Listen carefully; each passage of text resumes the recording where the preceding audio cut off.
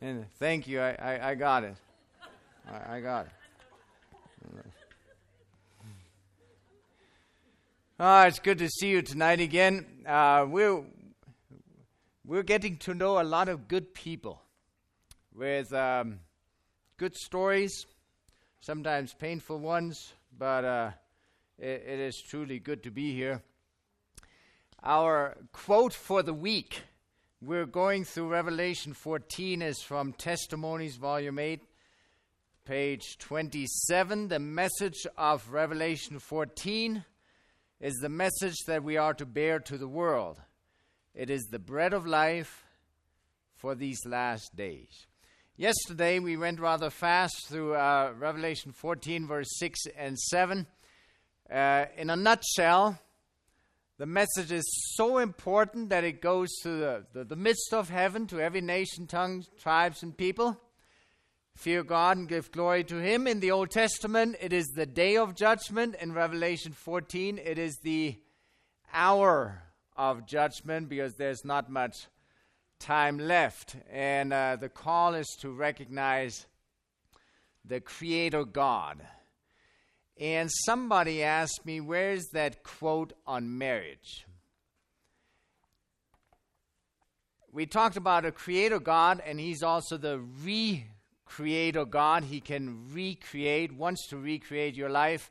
And I've found in over 20 years of ministry now, 9 out of 10 personal issues in church are relational issues. And so what I'm going to do after I pray, I'm going to be Uncle Ingo, reading you a chapter from the book Mount of Blessing.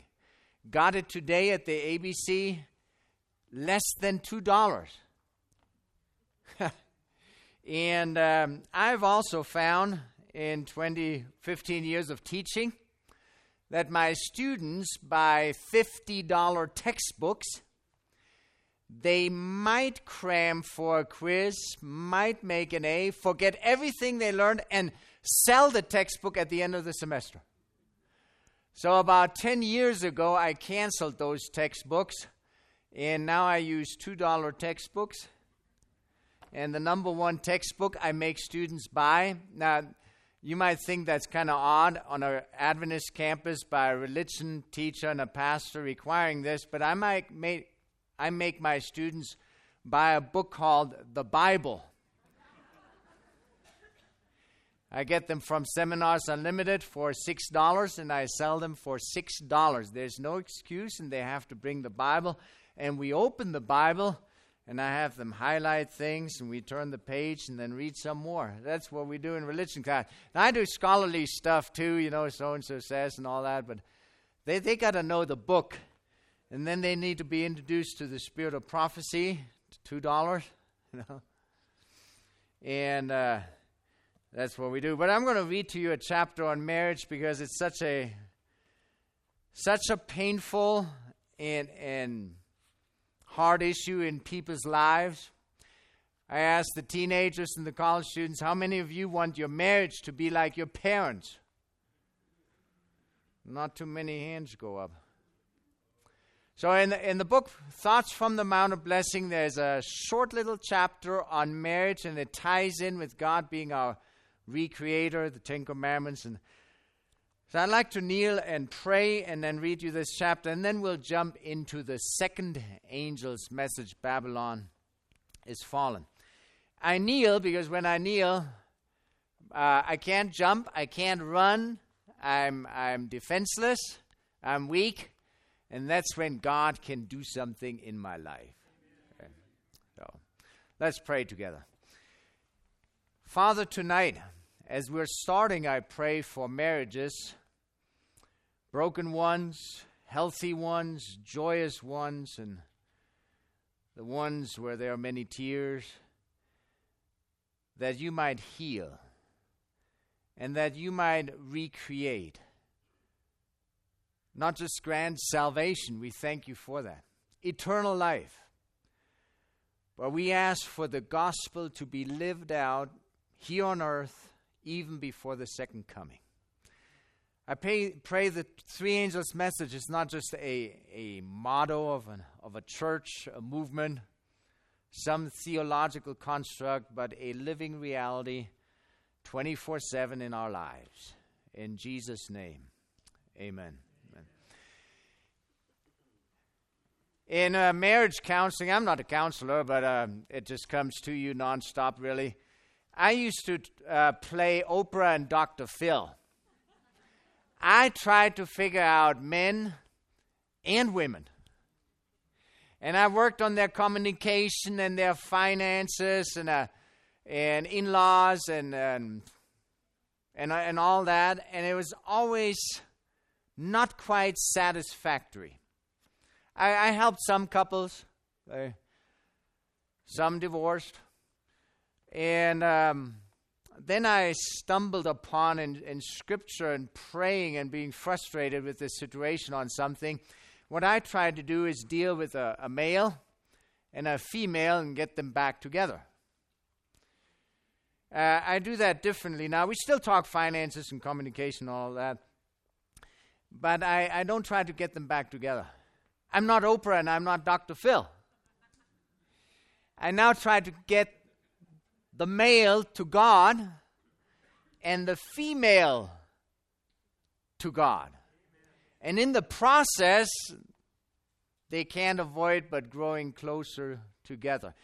And I witnessed that one time. My wife and I had several couples over in our home. We were discussing a picnic for the church, especially couples. And a lady announced that to her husband sitting across from our kitchen table that they wouldn't be there. And the husband said, "Why not?"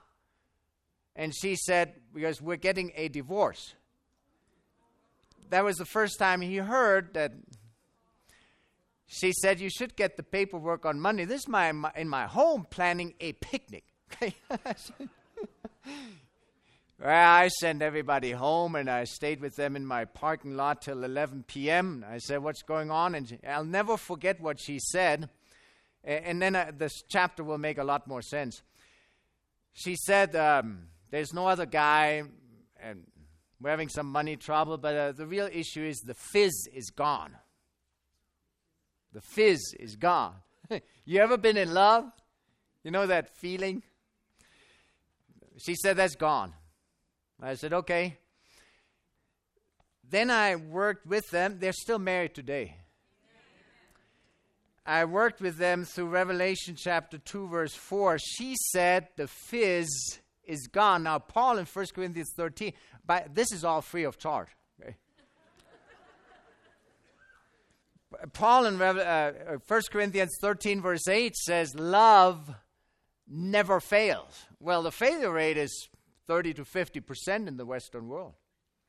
And I read this, love never fails. And then I don't know when it struck me, but I shared this with this couple of Revelation chapter 2, verse 4, something very interesting. She said, the fizz in my heart is gone.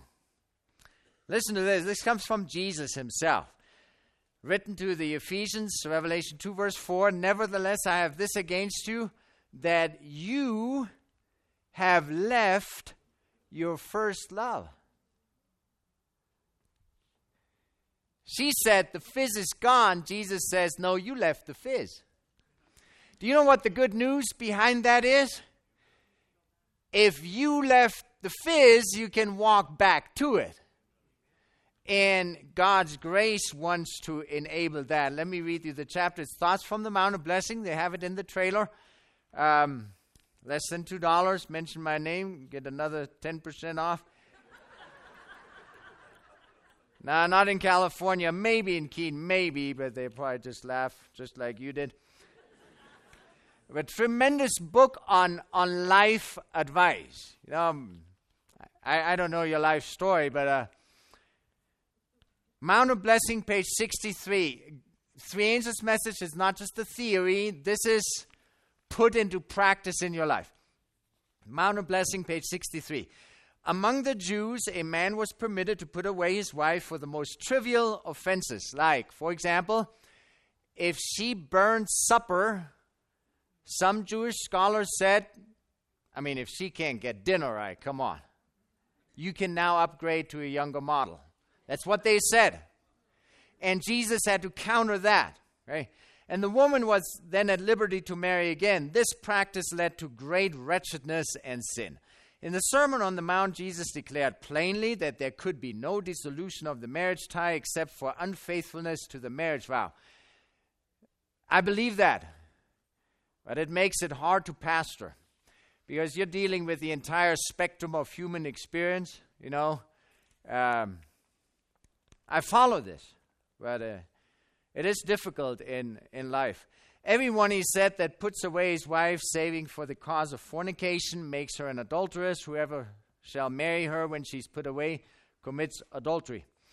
When the Pharisees afterward questioned him concerning the lawfulness of divorce, Jesus pointed his hearers back to the marriage institution as ordained at creation. You remember yesterday? If creation is not real, the entire marriage counseling by Jesus is falling apart. We have to have Genesis correct. So he points them back to creation. Because of hardness of your hearts, he said, Moses suffered you to put away your wives, but from the beginning it was not so. Do you hear the harshness of the heart? Put away your wife. Let's just put her away. Behind the tent. Well, what does putting away mean? He referred to them to the blessed days of Eden. He keeps going back to creation. That's why we need creation and Genesis. No compromise. When God pronounced all things very good, then marriage and the Sabbath, that's the quote I mentioned last night, had their origin, twin institutions for the glory of God in the benefit of humanity. That means the purpose of marriage is not just between a male and a female loving each other. You can be an atheist and do that. And my dog can think that too when another dog walks by. That's not enough. God is saying the purpose of marriage is a mirror reflection of God's love expressed through a human couple to the world. The purpose is theological. Telemarketer, you can ignore that. Then as the Creator joined the hands of the holy pair in wedlock, saying, a man shall leave his father and his mother and shall cleave unto his wife, the two shall be one. He enunciated the law of marriage for all the children of Adam to the close of time. Is that relevant or what? He described marriage from the Garden of Eden all the way to the close of time, being redefined right now in our society. That which the Eternal Father himself had pronounced good was the law of the highest blessing and development for man. Like every other one of God's good gifts entrusted to the keeping of humanity, marriage has been perverted by sin. But it is the purpose of the gospel to restore its purity and beauty. I have couples that I send to marriage counselors. Unfortunately, there are very few that know these concepts and have a Christian base. But it is the gospel, the grace of God, that restores relationship. Hey. It is the purpose of the gospel to restore its purity and beauty. In both the Old and New Testament, the marriage relation is employed to represent a tender and sacred union that exists between Christ and his people. No wonder Satan wants to attack that. The redeemed ones whom he purchased at the cost of Calvary. Fear not, he says, the Maker is thine husband, the Lord of hosts is his name. I'm going to skip down to the next section where Paul talks about this. Therefore, he says, as the church is subject unto Christ, so let the wives be to their own husbands in everything. And I've had guys in my office saying, we went to my in-laws last Thanksgiving. This Thanksgiving, we're going to my parents' house. And I'm the man in the family. Pastor, isn't that what the Bible says? And I say, no. Now, it is what the Bible says, the man in the family, but the next line then in Ephesians 5 is, it is the submission of a woman not to a male, but to a man who reflects the sacrifice of Jesus in his family. That's the submission too. It's not female to male. It is Christian female to Christ-like male. Then only can we talk about submission. So I tell him, buddy, you're going back to your in-laws, because with that attitude, your parents don't need... Anyway. Husbands, love your wives, even as Christ also loved the church, gave himself for it, that he might sanctify and cleanse it with the washing of water by the word. Purpose, the male is then responsible to reintroduce the female, that was a gift from God to begin with, back to Jesus at the second coming. That's marriage. Mercy. Yeah. Not having spot or wrinkle or any such thing. So a healthy marriage is even better than oil of Olay. But that it should be holy, without blemish. So he ought to love his wife. Now listen to this. Okay, this is counseling. I've sent couples to counselors. They charge $95 for 50 minutes, $225 for 15 minutes if a psychiatrist is involved and prescribes medication. $225 in 15 minutes. Now listen to this. This is free. Well, $1.96. But it's even less than that because I paid for the little girl's candy next to me. So I don't actually know how much this is, but it's worth it. The grace of Christ and this alone can make this institution what God designed it should be, an agent for the blessing and uplifting of humanity, and thus the families of the earth in their unity and peace and love may represent the family of heaven. Last paragraph. Now is in Christ's day. My sermon is short. I'm not worried. And it's still daylight. That's page 65. Now is in Christ's day. The condition of society represents a sad comment upon heaven's ideal of this sacred relation. Yet even for those who have found bitterness and disappointment where they had hoped for companionship and joy, the gospel of Christ offers a solace. The patience and gentleness which his Spirit can impart will sweeten the bitter lot. The heart in which Christ dwells will be so filled, passive. That's love is given not by willpower, but as a gift from God. 1 Corinthians 13, love is a gift. It is not produced by us. It comes from God. The heart in which Christ dwells will be so filled, so satisfied with his love, not ours, that it will not be consumed with longing to attract sympathy and attention to itself. Through the surrender of the soul to God, his wisdom can accomplish what human wisdom fails to do. Through the revelation of his grace, hearts that were once indifferent or estranged may be united in bonds that are firmer and more enduring than those of earth, the golden bonds of a love that will bear the test of trial. And if you don't know about this stuff and you are spending a lot of money on counseling, I have several of these in my office in Texas. I really don't need another one, even though it's a good book. So if after the sermon you want to sneak up here and take it from the bear without anybody noticing, we won't call it theft. We'll call it a gift from me to you. I know somebody will need it tonight. Now the sermon. I struggled with the title. If you're new here, that this is new stuff here that I'm working on, studying in my kitchen, in my lab. And I have several titles for this. One is Grapes of Wrath, Dwelling While Intoxicated. That's one. Then I came up with another title, Alcohol.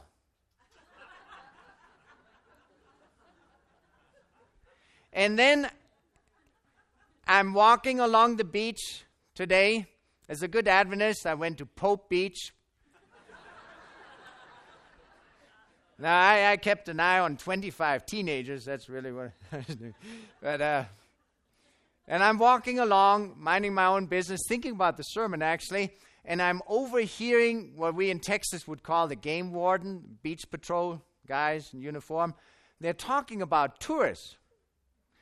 And I heard the older guy telling the younger guy, yeah, quote, they drink and turn stupid. And I thought, there's my third sermon title. They drink and turn stupid. I'm not sure in my church pulpit I would use number 3, but in a tent, they drink and they turn stupid. I've spent a lot of time studying Revelation, and I've come up with, I don't have all the answers, the 7 thunders and the trumpets and all that, but I noticed something. There are symbols in the book of Revelation. And those symbols are usually described in a reality language, like wine. Second angel's message, Babylon has fallen. And then it says in Revelation 14, verse 8, there's a symbol that exists in reality, but the symbol I discovered has a very specific function. Let me read it to you. We are in Revelation chapter 14, verse 8, what Adventists call the second angel's message. And somebody asked me tonight my testimony, how I became Adventist as a secular, postmodern, neo-pagan, Greenpeace belonging teenager in Germany. I will share tomorrow, along with Daniel and Revelation. But listen to Revelation 14, verse 8. Another angel followed, saying, Babylon is fallen, that great city, because she has made all nations drink of the wine of the wrath of her fornication. 24 words in Greek, one sentence. That's it. Very short, spicy message in one sentence. Now, Babylon is in Iraq. And I do not think that city Babylon right now is handing out real wine to people, to all the nations, and they drink and they walk around drunk. I don't think that's what verse 8 is saying. So what we have is, does wine exist? Yes. But the wine stands for something else. So what I'm working through in studying Revelation afresh again is, why is it using that symbol? What does the reality describe? And then what is the function of that symbol? You following all that? So what I want to do tonight is 3 things. I want to explore with you wine. What is wine? How is it described in Scripture? What is the meaning of that wine? And how does that affect ourselves on this August day in the year 2015. So we need to jump right on in. The Lord blessed me tremendously. He's kept me growing up non-Adventist in Germany from a lot of what the game warden said, stupid. Okay. I never liked alcohol. I've tasted wine once maybe. I thought it tasted nasty, really. And beer, really, if you're honest, to me, tastes and smells like basketball players sweat after a 2-hour game. I mean, if you have to develop a taste for it, it's not good. So I never drank, never been drunk in my life. I don't have a heart-stirring testimony here, how I got out of the gutter and from one day to another I quit drinking. I never drank. That's right, amen. Okay. There was plenty available at home in my parents' cellar. Anything you wanted, right there. Never tempted for some reason. I know it's a struggle for others. Then I was in Moscow in May of 1985. That is right when Gorbachev became president of back then still the USSR, the Soviet Union. And I noticed, we took field trips to Russia during the Cold War. I'll tell you more tomorrow. And I noticed trucks hauling men out of town. And I asked a local, what is all that about? And they said, Gorbachev doesn't want the drunks in the city. So they put them in trucks, take them out of town, and then they have to find their way back. He also cut out the sale of sugar, and alcohol was not to be sold until 10 a.m. And if you watched heavy machinery in Moscow back then, you 9 out of 10 times saw a woman operating the machinery, because by 10 a.m. the men were already too drunk. So I saw that. I've seen people drunk. Then I volunteered in a hospital. We had a doctor in my church in Germany, and he let me be in the internal ward, watch everything. I saw ulcers and ultrasounds and all that. It's still daylight, so real quick. Lady came in, severe tummy ache. They looked at her stomach. They checked everything, couldn't find anything, send her home. She came back 3 times. I jokingly told the doctor she's probably pregnant. He stopped in his tracks. He got out his voice thing and he said, Nurse so-and-so, can you run what you would call an EPT on patient number 14678Z? She was pregnant. Now, why she had a severe stomach ache, they had to follow up on that. But anyway, I was in that hospital, and that doctor called me. I was just roaming the hospital, anything interesting. But the nurses also discovered that they could call me for GI incidents to clean up. Took advantage of me. But the doctor called me and said, come quickly to room number 2. I want to show you something. There was a man lying on a table like this, belly undressed, and he said, push on his belly. I was like, okay. There were little red veins coming out from red dots. He said, do it again and watch closely. And they would disappear, and then they would come back. Any nurses in here? You know what that is?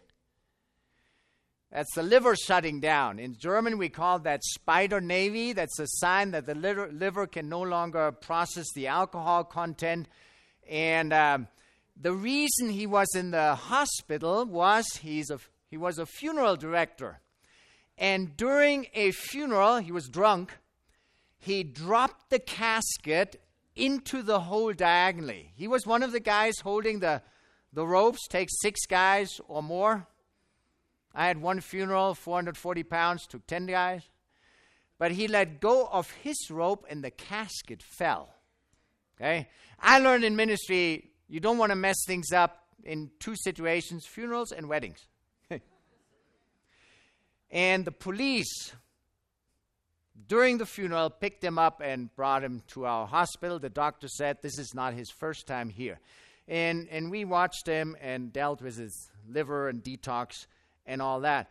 So I've watched what alcohol does, and I want to invite you to a brief Bible study. We need to read what wine is according to Scripture, and then the symbol and its function will make a lot more sense in just a few minutes. Genesis chapter 9, verse 20 and 21. God already destroyed the earth. The world is getting a second chance, and Noah messes up a second chance. You ever done that in your life? I'm going to tell you something on Saturday night where I repeated the same mistake 3 times, and now my wife hesitates to let me travel by myself without a passport. But you got to wait till Saturday night for that. Genesis chapter 9, verse 20 and 21. Noah began to be a farmer, and he planted a vineyard. You know where that is going. The earth is receiving a second chance. In fact, the language is just like the language of creation. Verse 21, then he drank of the wine and was drunk and became uncovered in his tent. Lust and liquor are a toxic combination. And so Noah messes up a second chance to humanity through alcohol. Go to Genesis 19, verse 32. We got to get a clear picture of wine. Genesis 19, verse 32. Come, let us make our father drink wine, and we will lie with him that we may preserve the lineage of our father. That is called incest. We've only had two texts. Going to develop a trend here. Leviticus chapter 10, verse 9. This is specifically written to priests, but it's very interesting. When priests approached the sanctuary, they were not allowed to drink. And I believe, Three Angels' message, since 1844, we are a royal priesthood before a heavenly sanctuary, and we have a case for zero tolerance. I have a lot of Adventists and ex-Adventists tell me the Bible does not say 100% abstinence. That is not true. There are cases in Scripture where wine seems to be okay, but there are also texts that say absolutely not, zero tolerance. Okay, here's one of them. Leviticus chapter 10, verse 9. Then the Lord spoke to Aaron, saying, do not drink wine or intoxicating drink, you nor your sons with you, when you go into the tabernacle of meeting. Book of Hebrews, we approach the throne of grace boldly. When you go into the tabernacle of meeting, lest you die. Death penalty if you are dwelling while intoxicated. And death penalty, when I read it in the Old Testament, it's not a mean God saying, let me see if you're going to sin. Oh, you did it. One strike and you're out. Mean God. No, death penalty means God wants to protect something very valuable. It's a loving God who instituted the death penalty, not a mean God. He says, this is so serious, don't touch. Okay? Lest you die. It shall be a statute forever throughout your generations. Ellen White commented, Patriarchs and Prophets 361, Nadab and Abihu would never have committed that fatal sin had they not first become partially intoxicated by the free use of wine. They understood that the most careful, solemn preparation was necessary before presenting themselves in the sanctuary, where the divine presence was manifested. But by intemperance, they were disqualified for their holy office. Their minds became confused and their moral perceptions dulled so that they could not discern the difference between the sacred and the common. Then we have the famous text in Proverbs chapter 23. Some of you know these texts, but it's good to review truth. Proverbs 23, verse 25 to 30. Where are you going with this? I'm going from wine to a spiritual meaning used in the second angel's message. But we got to get the reality first. Proverbs 23, verse 25.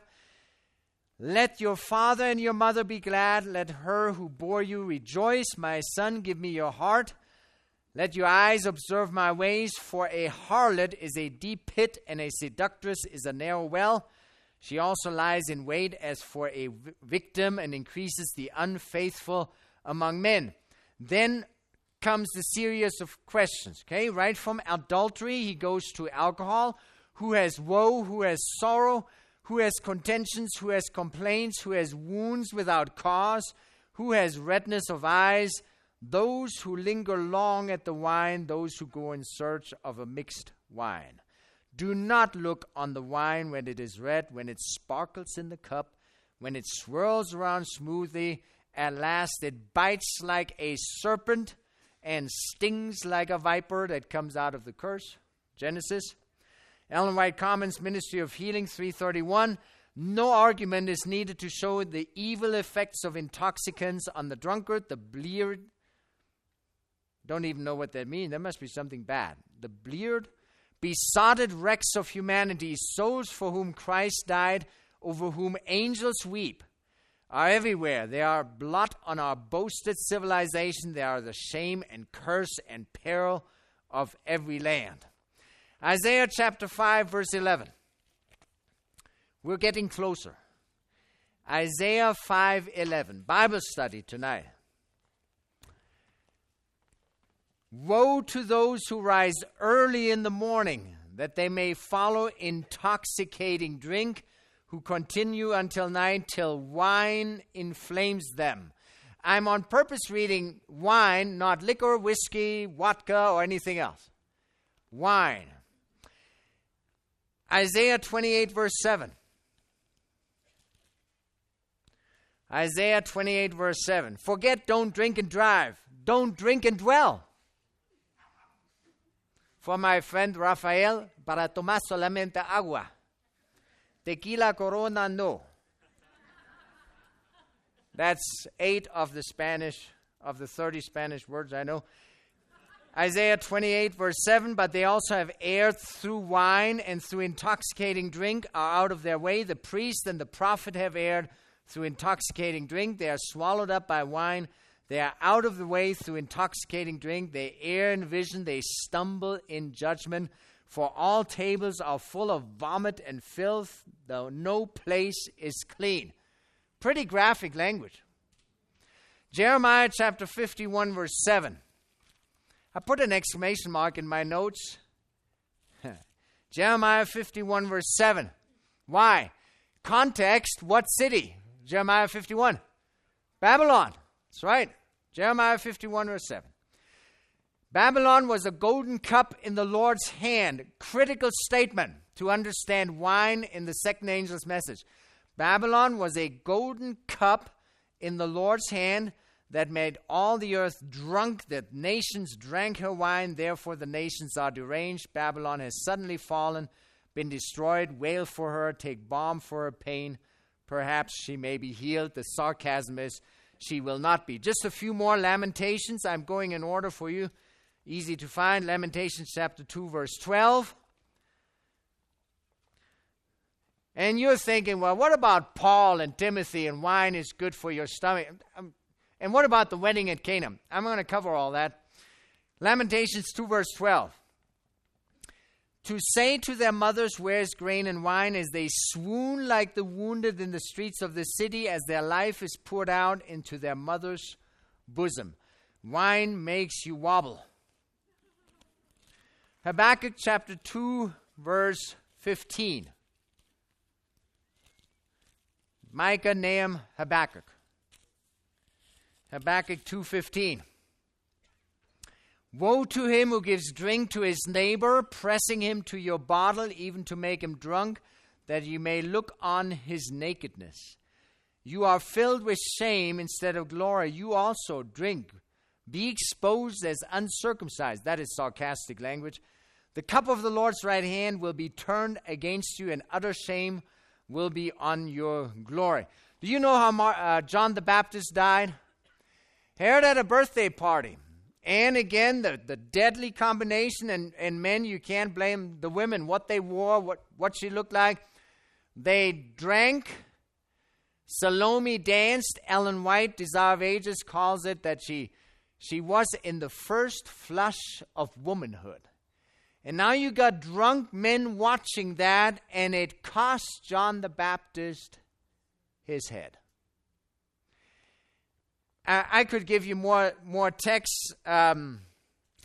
Ironically, Jesus tells the disciples that the cup that you're going to drink is the cup of death. The symbolism of drinking is used for the cross. I could give you more texts, but what I'm gathering from all this, alcohol kills. New Testament, we won't look them up. I'm just going to tell you about them. 1 Thessalonians 5, 6-8 says you need to be sober. So does 1 Peter 1:13, 4 verse 7, 5 verse 8, 1 Timothy 3:2, criteria for elders. Verse 11, 2 Timothy 4:5, Titus 1 verse 7-8, chapter 2 verse 2, etc., etc., etc. So what about the wedding at Cana? Did Jesus create alcohol? No. How do you know? I've read Bakioki's book, 300 pages. I want to show you something in the text. John chapter 2. no historical background, Middle Eastern context, just reading the text, I want you to think about something. John chapter 2, verse 1. On what day does the wedding take place? Third day. Sometime retrace in the Gospel of John what was the second day and what was the first day. It's hard to do. What happens in the Gospel of John later on a third day? And I don't want to over-spiritualize and allegorize Scripture. I'm just throwing it out as a possibility here. What else happens on a third day? The resurrection. Now, it's not an airtight case, but think about this. He has water. He turns it into, quote, wine, whatever that means. And then the master of the banquet says, normally what is done is this, but this wedding is different. Then comes something that I think is the key to Revelation. Verse 11.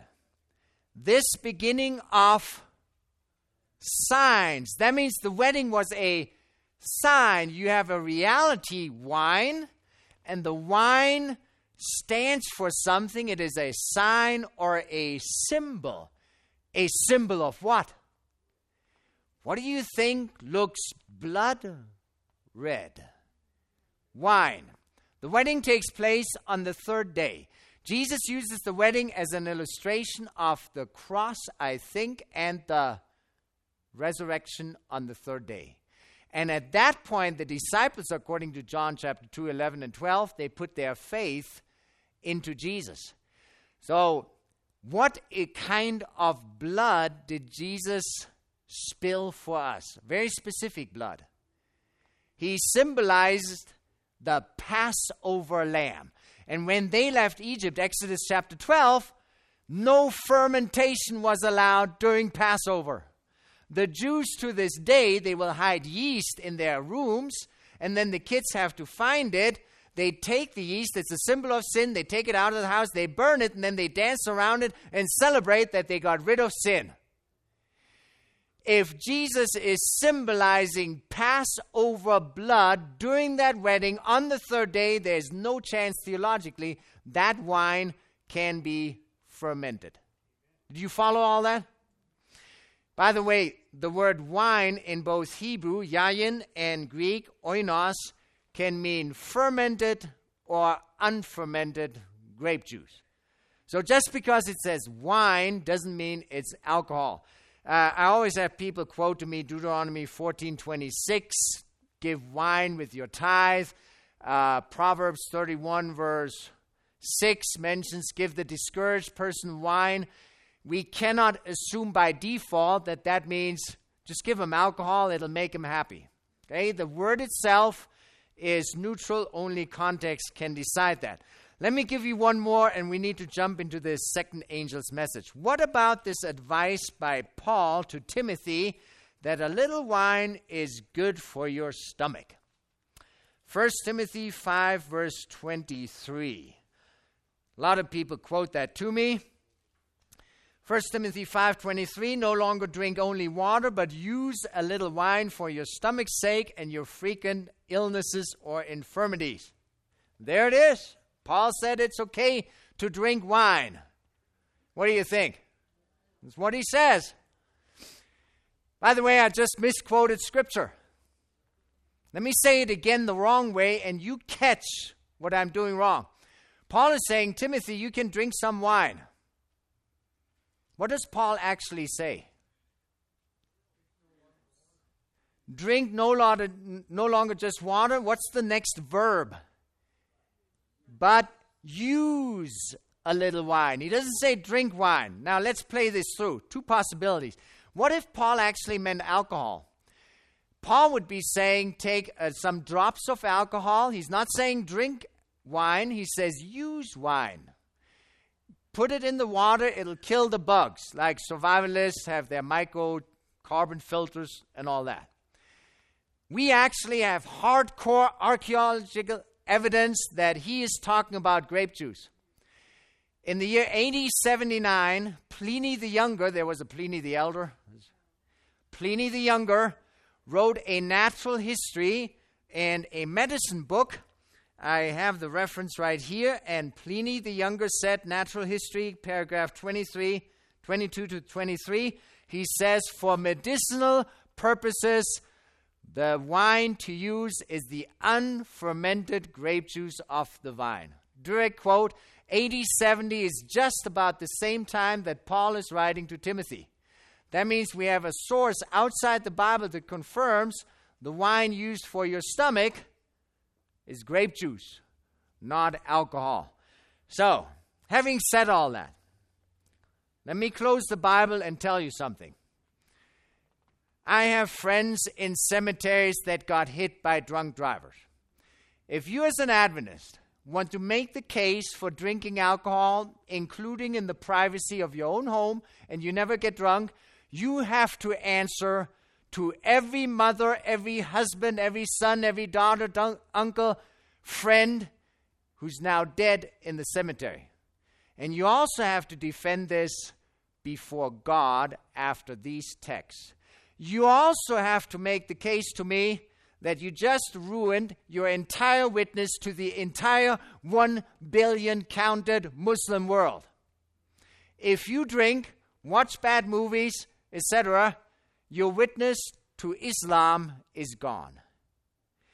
And we as Seventh-day Adventists, we have one shot at Muslims to reach them with the gospel. Why? We practice foot washing, so do they. We have a prophet, a modern prophet, so do they. Some of them know about 1844, Baha'i religion. They know about a thing called a bat, translated, that is an open door in heaven since 1844. God implanted a little insight in another culture, that Day of Atonement. Muslims don't drink, we don't drink either. Muslims don't watch bad movies. Oh, sorry. We don't either, do we? And if you can look into a Muslim eye and say, I don't drink at all, the door is open for your witness. So that's the responsibility. Now, why does the second angel's message then use wine? It is very interesting to me that Revelation 14 verse 8 does not use the word liquor, does not use the word vodka, does not use the word whiskey, booze, or anything like that. It uses the word wine. What is wine? Can you tell me? Well, what is wine? Fermented grape juice. By the way, we don't recommend liquor to people because it's 70% water. You know, a little wine is good for your heart. It has nothing to do with the alcohol, by the way. And I heard the study was funded by the liquor industry. Liquor is 70% water, which is good for you, but the other 30% ruins it. What is wine? Fermented grape juice. Now, the second angel's message is saying Babylon is fallen, is fallen. Location, location, location. Do you remember that? What is the location of the first angel's message? Where does that take place? It's not Mount Zion, but the angel is flying where? In the midst of heaven. Where's Babylon? Fallen, fallen, crashed. So the contrast is extreme. We got the angel flying in the midst of heaven as high as he can so the whole world can see the angel, and you got Babylon crashed to the ground. Notice something else. The message of the first angel is to whom? That took me a while. The whom thing in English? To whom? Every verse 6, I saw another angel flying in the midst of heaven, having the everlasting gospel preached to those who dwell on the earth, every nation, tribe, tongue, and people. Take a look at verse 8. Babylon is fallen, fallen, that great city, because she has made all nations drink of the wine of the wrath of her fornication. You got alcohol and lust, again in a combo, deadly toxic combo. So let me explain this. First angel's message, sky high. Second angel's message, as low as you can go. First angel's message, to all nations. Second angel's message. Who all is drunk? All nations. Do you see a connection between first and second angel's message? Now it gets complex. Think, frontal lobe. The content of the first angel's message deals with which commandment? I showed you that on the screen yesterday. The fourth commandment. He who made heaven and earth and the springs of water. Fourth commandment, God the Creator. Would it not make sense then that the contrast between first and second angel is between location, all nations, and the commandments? Wine used to be a good thing, but it got corrupted and is now fermented, and now it kills. So what is this second angel's message? My theory is that this wine is a false theological doctrine that kills people. Now think about this for a second. First angel's message is about a true doctrine and calling people back to Sabbath keeping. If first and second angels are contrasted by location, combined by an appeal to all nations, wouldn't it make sense that the wine is then in direct relation to the Sabbath commandment? Am I making things up, or is that reasonable? First angel, Sabbath call. Second angel, something good is now corrupted and changed from original Sabbath to something else. Did I make that up? Now I got a little evidence here, and before I read you that, I got a few quotes, and then I got to personalize this, and it's getting dark. That's my sign.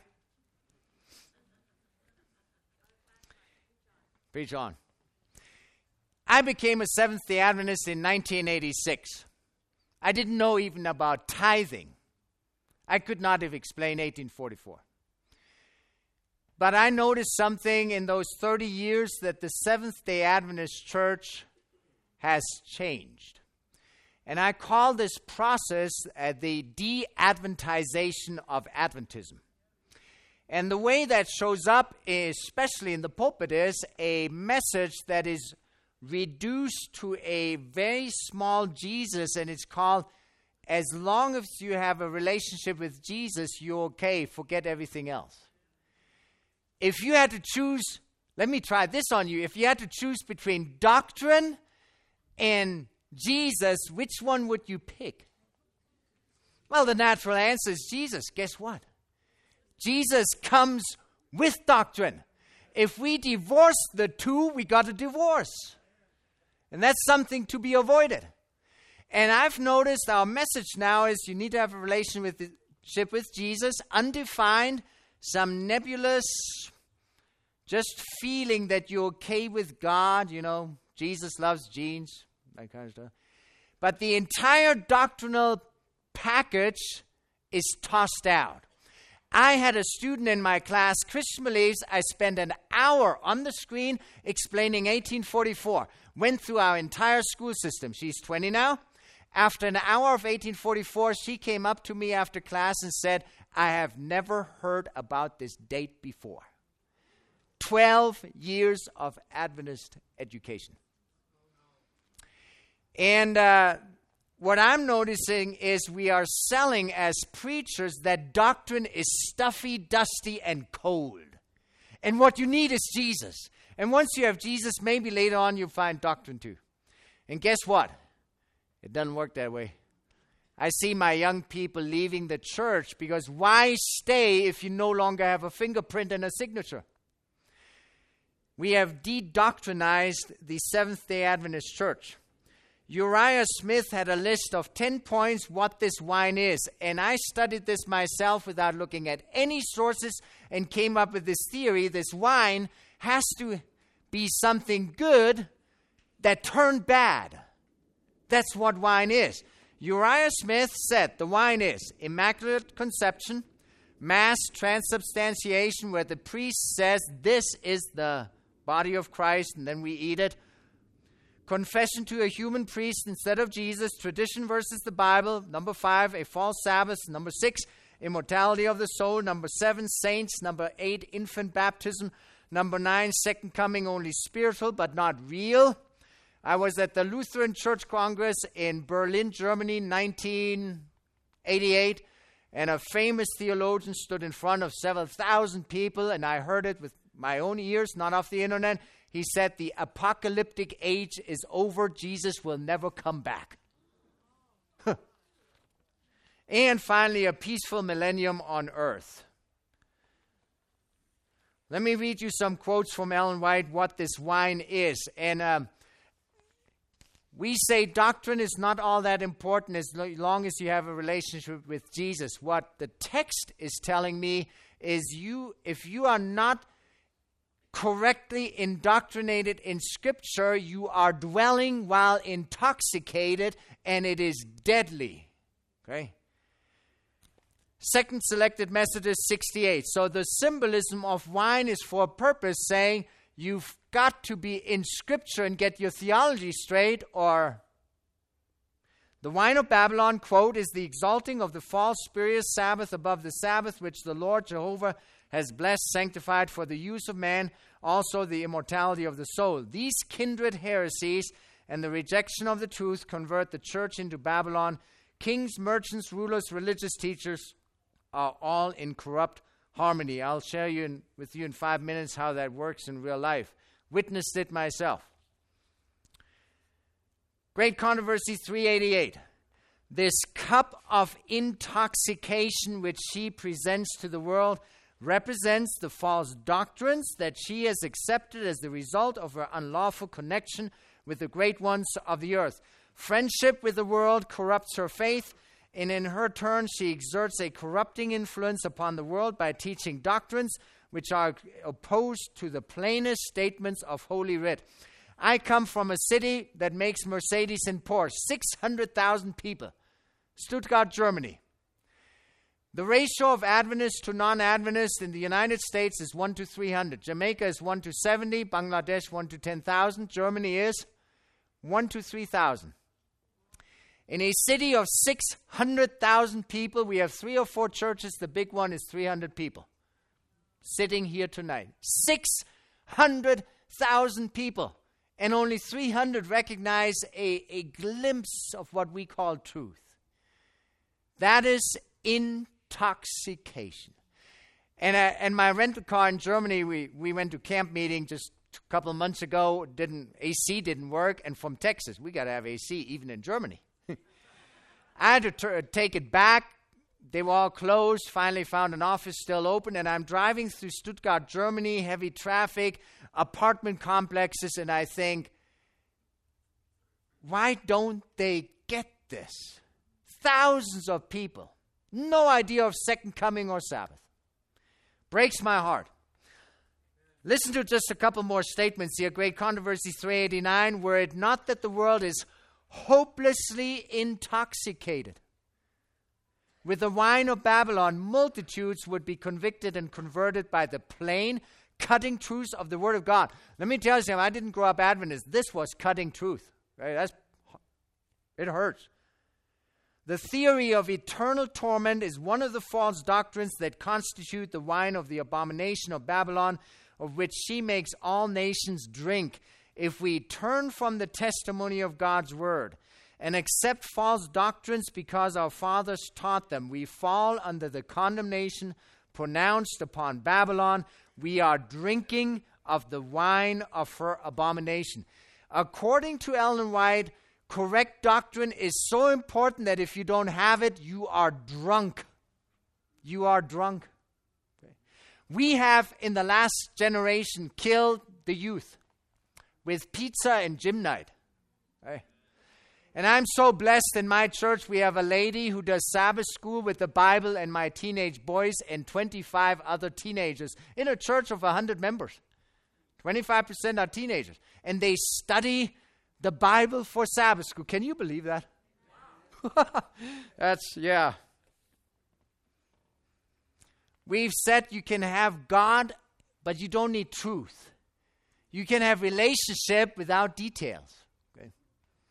I tell my wife after 20 years of marriage, now what was your name again? Oh, you don't like chocolate-covered strawberries? Well, eat them anyways. Relationships have to have doctrine too. You better remember the birthday, the anniversary, what her name was, you know?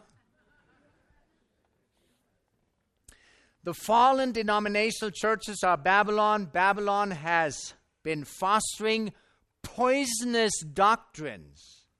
The wine of error. This wine of error is made, as Evangelism 365, is made up of false doctrines such as the natural immortality of the soul, the eternal torment of the wicked, the denial of the pre-existence of Christ prior to his birth in Bethlehem, advocating, exalting the first day of the week above God's holy sanctified day. These and kindred errors are presented to the world by various churches. Manuscript 24, 1891, the so-called Christian world is to be the theater of great decisive actions. Men in authority will enact laws controlling the conscience after the example of the papacy. Babylon will make all nations drink of the wine of the wrath of her fornication. Every nation will be involved. Last quote, God has a controversy with the churches of today. They are fulfilling the prophecy of John. They've divorced themselves from God by refusing to receive his sign. I went 8 years to a Baptist seminary to get my PhD. And my key text in my conversion, I'll tell you tomorrow, was 1 Thessalonians 4, 13 through 18. And I took a seminar on the Apostle Paul. Little Ingo at Bix Baptist Seminary. And they passed out the research papers to write 50 pages, single space, 300 footnotes, 5 pages of bibliography. And one option was 1 Thessalonians chapter 4, verse 13 through 18. Fool me, I raised my hand and I said, I'll take that one. It's the state of the dead. I researched and I quoted and I looked at their library and I translated from Greek and I structured the passage. And you have to give your paper to all the participants and the professor ahead of time, 1 week ahead of time. They read it. You come back. The next week, you present it for 1 hour, and then they ask questions. So I wrote a paper on the state of the dead, and I demonstrated over 50 pages something really profound. It woke up the Baptists from the dead, because I said in plain English, translated from Greek and Hebrew, that my theory from Scripture is, without quoting Ellen White, that when you are dead, you are dead. X equals Y. And I presented that for an hour. Then came question and answer, and they grilled me. They like barbecue. Thief on the cross, Philippians 1, the souls under the altar, all the texts in evangelism, everything, one after another. For 2 hours. Then another 2 hours. The resurrection, what happens when you die and all that. Thief on the cross. I explained the comma and all that. The students got frustrated. It got late, just like it right now. And they turned towards their professor. Now, I'm presenting Bible truth. Every tennis ball they toss at me, I toss back at them with more scripture. They got frustrated. They turned towards their professor and said, Professor so-and-so, Dr. so-and-so, famous professor, big name in the scholarly world. Heaven forbid you're driving home tonight, you get hit by a car and you die. Where will you be? Location. They're asking him, not me. I'll never forget the professor's response. And I trust he will be in heaven. I'm not putting him in Babylon. But I just want to show you present the truth as clear as you can over hours. The professor's response was, you have a car accident, you get hit, you die, where will you be? He said, well, something will happen.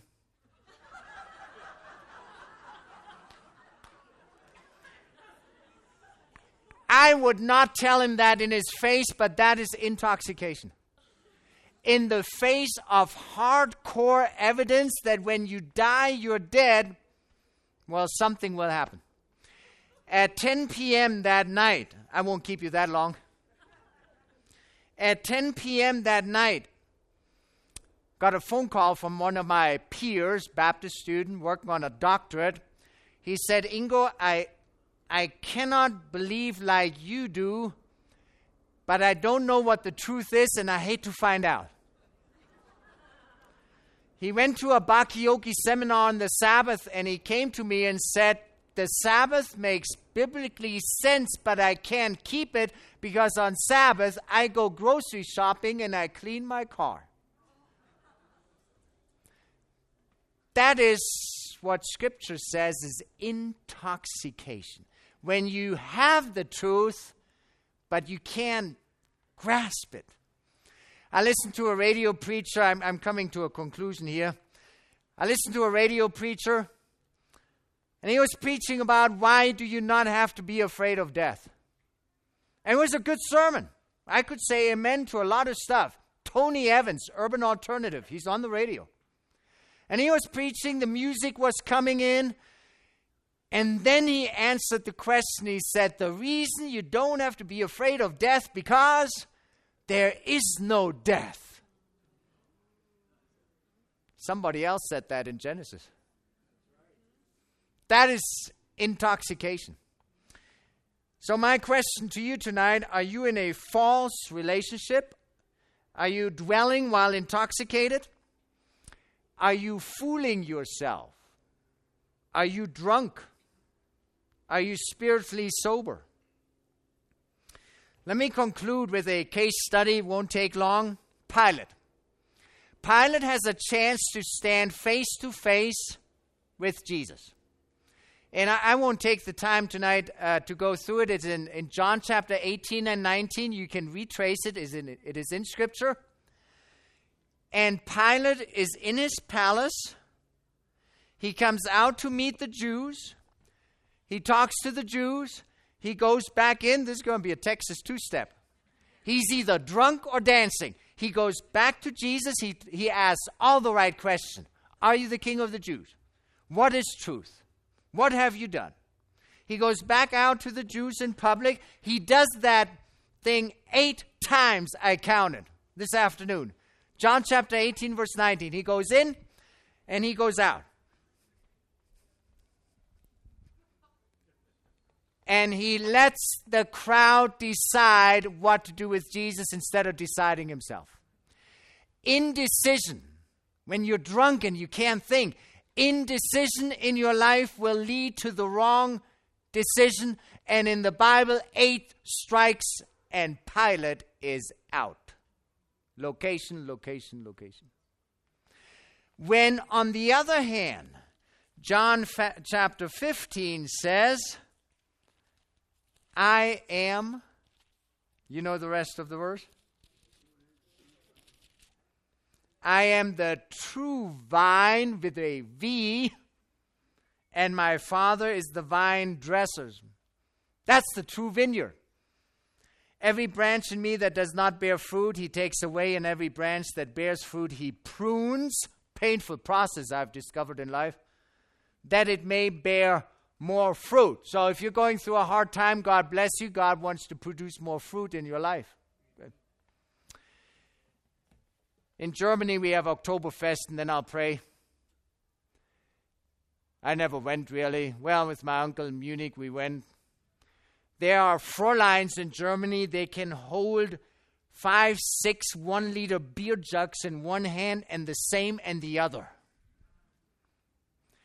In the Oktoberfest tent, 10 times this size, the Germans sit there and drink. They drink beer. Sometimes a whole gallon. So much that at the Oktoberfest in Munich, they have a detox tent. It's too expensive to haul them all to the hospital, you know. They have a tent like this just for detox. I'm going to ask you something, and then I'll pray for you. No song tonight, just a prayer. You might have been Adventist for a long time, or you might be brand new. You might be Lutheran, Catholic, or Baptist, and I was hard on you, but I was one of you. I'll share with you that tomorrow. I got to ask you something. Be real honest with yourself. With your Bible study, who you're listening to, your prayer life, your thinking, your preparation for the second coming. Do you need time in God's detox tent? He does not want you dwelling while intoxicated. Let me pray for you. Father, it is a hard message that a false thinking, a false theology, a fooling of self is not just about different opinions on Bible translations and women's ordination and the nature of Christ, but a false thinking in the fundamentals of Bible doctrine is a form of deadly intoxication, as we have read and studied tonight.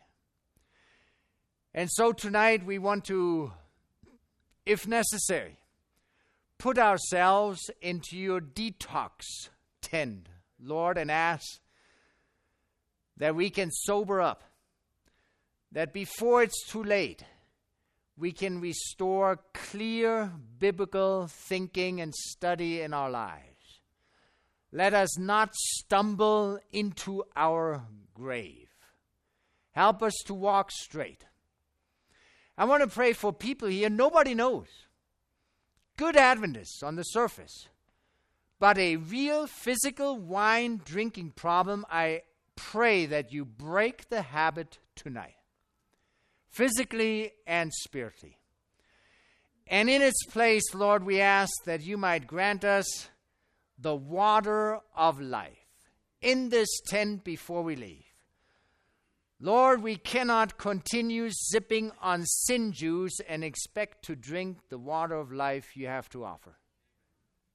Clean us up, sober the drunk, and let us walk straight towards New Jerusalem. Father, thank you for this cleansing, healing, reinstating in life. In Jesus' name, amen. Amen.